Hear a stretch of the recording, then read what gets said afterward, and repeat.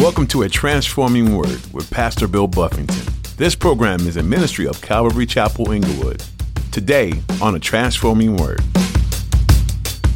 All this kind of reasoning and everything else, and it's like, look, there are things that God has said plainly. We just need to take him at his word. Don't challenge his word. Everybody that finds themselves challenging God's word loses. Don't ever forget that. Those that make themselves, they oppose the word of God, they come against the word. Nobody does that and wins in the end. Everybody that does that loses. So let God be true and every man a what? Liar. Anybody speak against what he said, let them be the liar. Have you ever found yourself in the middle of a he said, she said argument? Maybe your kids have tried to convince you of their innocence, or some coworkers were passing the blame to the other. In those situations, it's difficult to discern who is telling the truth and who is lying. Sometimes you will hear people have the same type of argument about something God has said.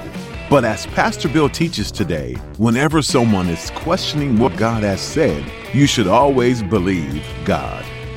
Now, here's Pastor Bill in the book of Romans chapter 3 for today's edition of A Transforming Word. Look at chapter 3, verse 1, and it'll kind of go question, answer. So first question, what advantage then has the Jew, or what is a profit of circumcision? So after Paul just pretty much laid down that how though they're in their religion, they're lost, and they said, well, then what's the advantage of being a Jew? Why did we get circumcised? What's the big deal about it? And I got to point this out. For them, the Jews are God's chosen people. God selected them way back when. God set his affection, said it. He made them. This is going to be my people, Israel. Now, what we know about Israel, what we know about Jewish people is that they haven't chosen him back at large. He chose them, but I've been to Israel. It's a rare thing. They're not mostly Christians. They're very religious. They may be the most religious people in the world. You go to Israel, they have things that they practice they practice the law. They don't work on the Sabbath. They got areas in Israel where on the Sabbath day, the elevators all stop on their own. So you don't have to push a button because that would be work. They go far with their attempts to keep the law and so forth and so on, but they've rejected Jesus. They don't receive Christ. So they say, what's the advantage then? What would be the advantage of being Jew or of being circumcised, which was a sign of the covenant that they had between God? The answer, verse 2, he said, much and in every way, chiefly because to them were committed the oracles of God. Says, if there is an advantage, there is a benefit of being a Jew. And he says, this is what it is, that to the Jew were committed the oracles of God.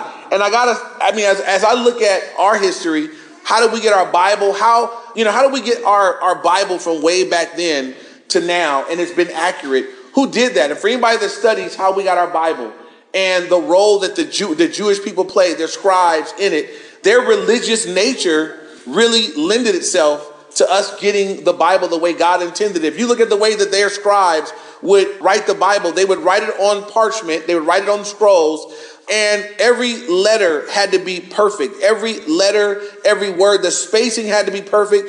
If there were a mistake, they didn't have whiteout back then.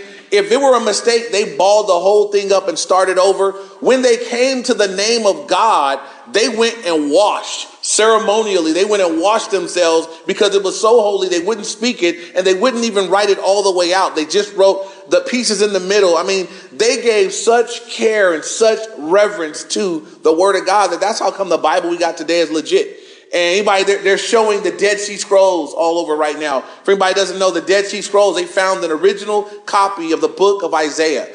And for all those that scoff at our Bibles, the Bible's been changed so many times. You can't trust that Bible. It's been rewritten. Well, they found an original copy verified and they got it all unscrolled. And when they went and checked it and they compared it to the Bible we have today, guess what? Same thing. That means the Bible that I'm holding right now is legit. And everybody with them empty arguments about they changed the Bible so many times ain't did their homework. So he says one benefit for you guys is that, hey, the oracles of God, the word of God was committed to you guys. That's a benefit that they had God's word.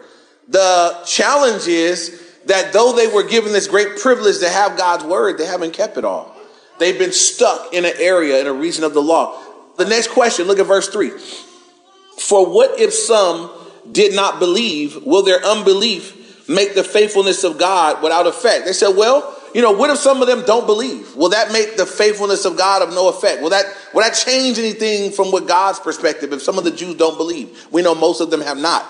And so Paul's answer in verse 4, certainly not.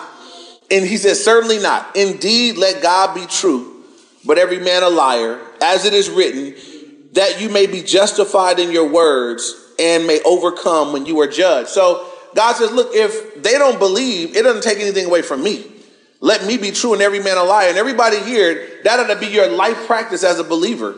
That when you heard a word from God or you got an instruction or direction from God and somebody out there says something different, you can go ahead and call them the liar. That you don't ever challenge God based on what they say. When God says in the beginning, God created the heavens and the earth. Well, when the science teachers and the PhD says, what happened now was billions of years ago, there was some goop and some gop and it got together and it mixed up. You say, no, it wasn't. No, it wasn't. No, let God be true and every man a liar. And on and on and on. And so God says, look, the fact that they don't believe doesn't change a thing on my part.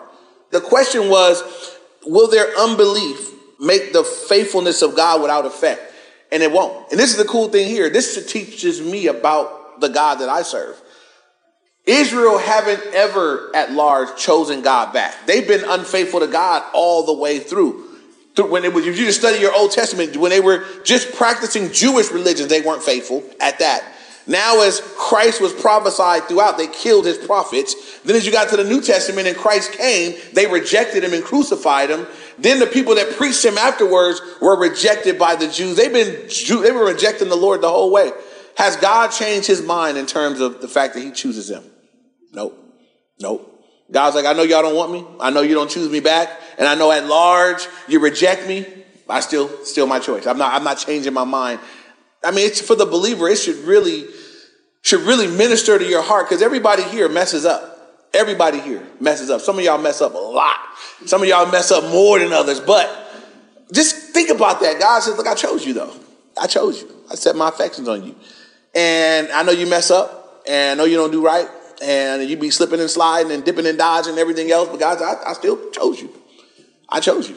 You didn't choose me, but what? I chose you. That you should go for it. God said, I done changed my mind about you. I love you. I just think that should minister to us. I don't know if you ever seen somebody that, I know a couple instances in my life where I've seen a guy that was just head over heels for somebody that didn't want nothing to do with him. And I'm like, bro, just let it go. No, man, he buying flowers every Valentine's Day. She ain't never went out with him once. And every Valentine's Day, he buying her a Valentine. He at school. I'm like, man, you making a fool of yourself. But just nope. I had a friend all through high school that liked this girl. And he had liked her since junior high. They went to the same junior high. She ain't like him then. Got to high school. She still ain't like him. And he just was like, no, he just liked her. I couldn't understand it. I had never seen anything like it, but he was just dead set. And it never worked out. She never changed her mind. And I did eventually talk him into egging her house. And I said, now she'll hate you. And I did. A bad influence. I wasn't saved yet, so don't judge me. But, I thought it would free him up. I felt so bad for him, But I remember watching that just thinking like, man, she just don't do that. She don't even want you. And I look at the Lord and how he just pursues us. And some of you running from him and dipping and hucking and dodging. And God's like, I already set my affections on you. So I'm coming. And I'm coming after you. And every time you fall down and you get hurt bad enough, you'll look up and he'll be right there saying, I will save you. I'll cleanse you. I'll help you. I'll minister to you. And so here they said, well, then if they don't believe that changed anything about the faithfulness of God, absolutely not.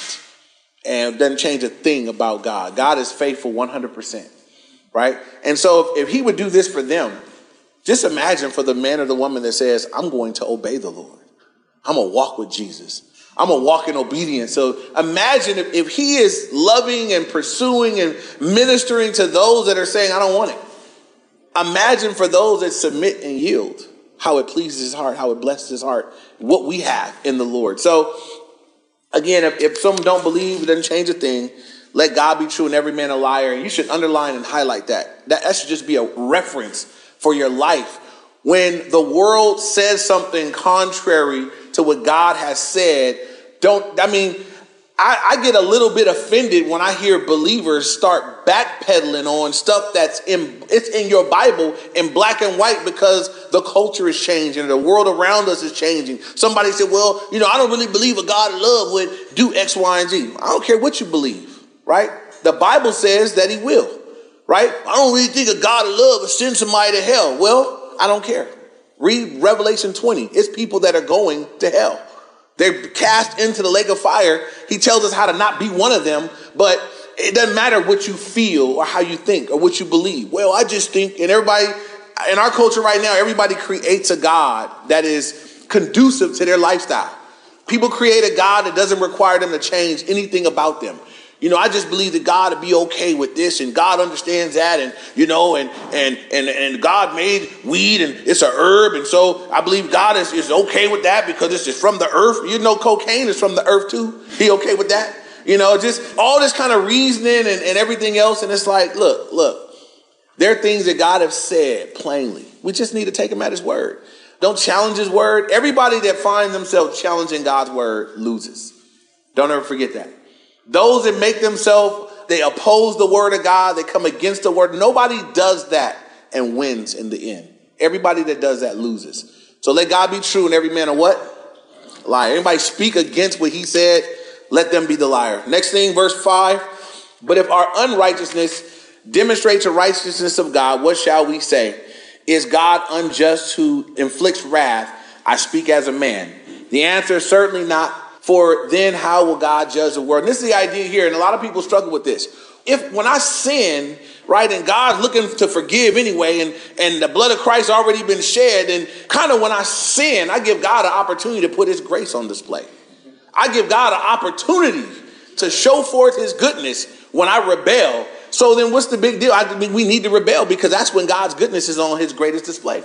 And there are some people that, you got people, you guys that's looking for the loophole. There's some Christian lawyers out there looking for any way to contrive. Wait. So God is glorified through the forgiveness of sins. What? So then when I sin, God is glorified. So when I sin, God gets glory by forgiving me. So then why don't I? And he said later on, why don't we just continue in sin that grace may abound? No, it's taking it out of its context. Yes, God is glorified in forgiving us and cleansing us and washing us. But does he do that we would continue in it? No, God wants us to repent of it. He wants us to turn away from it. But here again, that question, it's not a new question. A lot of people that feel this way, just all my sins going to be forgiven anyway. So, God forgave all my sins. And so I'm going to just go on and do whatever and I'm forgiven. And this is my thought on people that believe that way, right?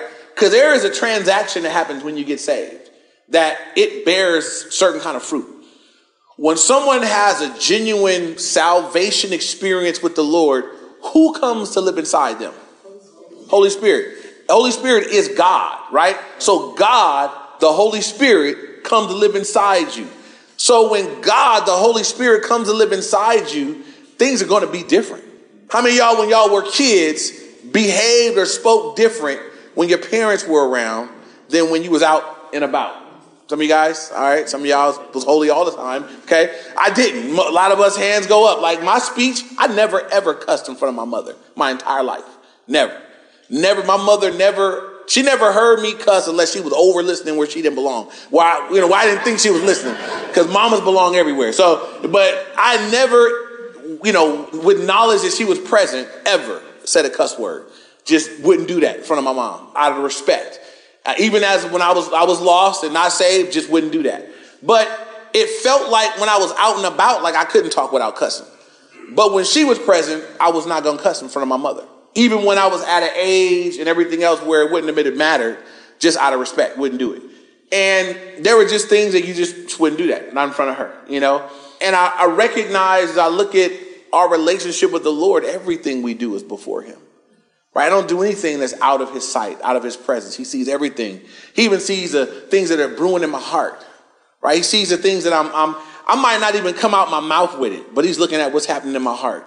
And we'll talk more about that a little later. But if God, the Holy Spirit, is living inside me, whether I'm aware of his presence or not, there is an element, there is an aspect of the Lord where the beginning, there's a conviction against the wrong stuff.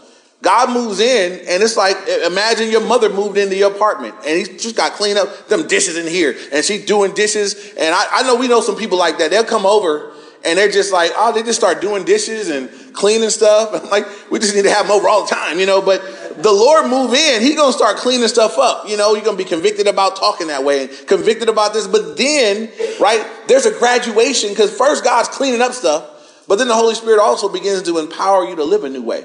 And he gives you new desires and starts moving you in a direction to want to do things like this and to desire things over here. God, the Bible says that God works in you both to will and to do for his good pleasure. The Holy Spirit working all these things in and through the life of the believer.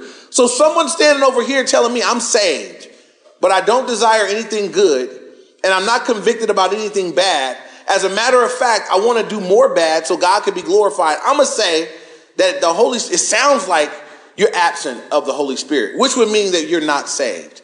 I have a hard time believing someone genuinely born again right here, no conviction of sin and no desire to live for God.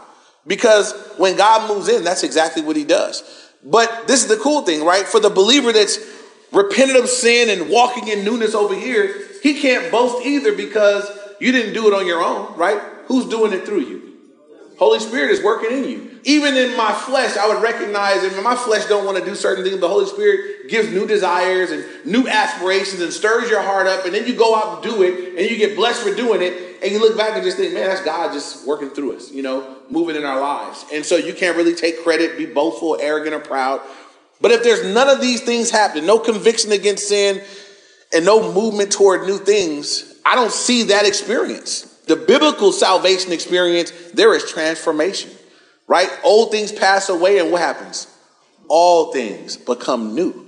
So if you're still looking brand old, something didn't happen. I don't see anything brand new. And, my sister and I grew up very close. We were like this. And I remember when I got saved, it was like, man, I miss that was the first person I went to share the gospel with. And I met her at my dad's house and sat down with her and shared with her. And she heard me out, but she wasn't there yet. And then I took her to my messed up church I was going to, and it turned her all the way off. One of the ministers, she was like, I'll be seeing him at the club. And she was not lying. He was at the club. We found out later, cheating on his wife. Another minister who was engaged to the pastor's niece hit her up for her phone number. And she was like, oh, maybe I'll talk to him. And then, it's one of you. I'm like, he talked to you? I had to go almost beat up a dude at church for taking my sister's number. That's how messed up the church I came out when I first got saved. But she was like, yeah, I'm cool. This church thing is, it just was a bad witness. And then she was in college, and I'm talking to her, and she had a professor that just had her spun out on stuff. And it was just hard. And she wasn't, just wasn't happening. And a couple times, I think to make me happy, she was like, okay, she went forward at something. And she prayed, and I was like, okay. But I started, you look afterwards, and I'm like, no, it didn't take. It didn't happen yet. I was like, didn't happen yet. I just knew it. But when it did happen, it was so awesome for me. Because when my sister did get saved, a few things that were immediately, I just knew. I know her very well, so does she knows me too. We probably know each other better than anybody else in our fallen natures. And I saw things that I'm like, ooh, that's brand new. That's not her. She would not have let that ride, just a little bit ago, but she let that go. And I started seeing things that were evidence. Then there was a hunger for the word and a desire to know the word better. And there was a seeking after this. And I heard that teacher, but I'm not sure if that part was right. And there was a discernment. And there was all these things that said, I know the Holy Spirit's living there. And it was such a relief to me to say, now she going to grow like everybody else, but I know God's living there. Because there was a conviction, there was a group she met that they were false teachers, and she was like, it just didn't seem right. And what do you know about this? She called him oh, that's a cult. She's like, so I'm like, that's the Holy Spirit that made you feel how you felt, so you didn't want to continue to go. Oh, she's saved now. And just continue to go on and on from there. But I'm saying there's a difference. You can see when it's no, nothing's changed. There ain't no discernment, no conviction, no leading, no good stuff, no bad stuff. You just look brand old. When we get born again, the Holy Spirit lives inside, and there should be a gradual transformation. We're not going to be perfect all at once, but there should be a gradual transformation that happens when he moves in. Amen? And we should look for that and expect that as well. So moving on, again, the answer in verse 6 was certainly not. For then how will God judge the world? If God is, obviously God is not unjust in his judgment because God will judge the world one day. Verse 7, for if the truth of God has increased through my lie to his glory, why am I also still judged as a sinner? And why not say, let us do evil that good may come, as we are slanderously reported, and as some affirm that we say, their condemnation is just. What then? Are we better than they? Not at all. For we have previously charged both Jews and Greeks that they are all under sin. And the section here, he just says, look, what if through my lie for God's glory, he's glorified, then is it okay? No. And there are people that do that. There are people that tell a testimony, and the testimony is a lie, and it actually brings God glory, but it's a lie. Why are they still judged a sinner? Because they lied. And we're going to come to that in a little bit of the law. There's a song that we sing, and I know some of us know the history behind it, and it's a beautiful song. It's called Healer. Anybody know that song? It's I believe you're my healer. I'm not going to sing it, but yeah, it's the song is written as just declaring that God is my healer. I believe that he's enough for me. And I mean, it just really, really points to Jesus. Now, the individual that wrote it, he gave a false testimony about an illness that he said he had that he didn't really have. And he wrote this song, and he would give this really emotional, kind of testimonial and do this song. And it was one of them things that people would just be singing it and crying it. Now, the song is still an amazing song. The words of the song are absolutely true. And God has been glorified through that song. But over here, that guy that told them lies, is he okay now? Is God like, man, I'm cool with that lie because look how much glory I'm getting for it? No, he's not. He still needed to repent. And he did. He did eventually come clean, and he repented and even divulged that he had some other issues and challenges and whatever that caused him that led him down that path. And he renounced his lie. He came clean with all that he did. And so I was asked by some worship leaders like, well, then should we sing that song? I'm like, yeah, the song's still true. I still sing it. I mean, he is my healer. He is enough for me. All the things that it says are true. But the dude that wrote it, when he did that, yeah, he needed to repent for that. So the idea is this: what if I do something bad, but it brings a good outcome? Am I clear? Am I good then? What if I sell crack, but give the money to church? Am I clear? Absolutely not. So we'd just be broke, church. Don't nobody go sell crack to help us get our building. We don't want it that bad, But we don't sin that good would come, right? We live right. We trust the Lord and let the good come when it will. So verse 9, again, he said, what then? Are we better than they? No, not at all. For we have previously charged that both Jews and Greeks all are under sin. And so now we're kind of getting to this equality because he's been really hammering the Jews. He said, look, I'm really trying to bring you guys low where you guys realize that we're all under sin. Everybody's sin. For some of us, this is not a big thing. We're like, I know this. I know we're sinners. No big deal. No problem. But you'd be amazed as you go out into this world and witness to people at the number of people that believe that they should go to heaven. No transformed life, no savior, no salvation. They believe based on their own merit that I'm not that bad. I should go to heaven. I'm going to say this. I know some non-believers that are better people than some Christians I know. And I understand the frustration of them saying like, I think I should go to heaven. Not understanding that I know that Christian is really messed up, but he does have a savior. I mean, he's not getting in on his good merit. He's getting in on Jesus standing for him, but it's confusing. But again, I know some people that they're not saved and they're very good people. I really can't find a whole lot wrong with how they're living. They don't drink, they don't smoke, they don't cuss, they're nice, they're benevolent, and all these different things. They just don't know Jesus. And if you could be good enough to go to heaven, I know a few people that I think there might be that good, but you can't be good enough for heaven. Can't be good enough for heaven. There's nothing you could do to be so good that God would say, you know what? You don't need me.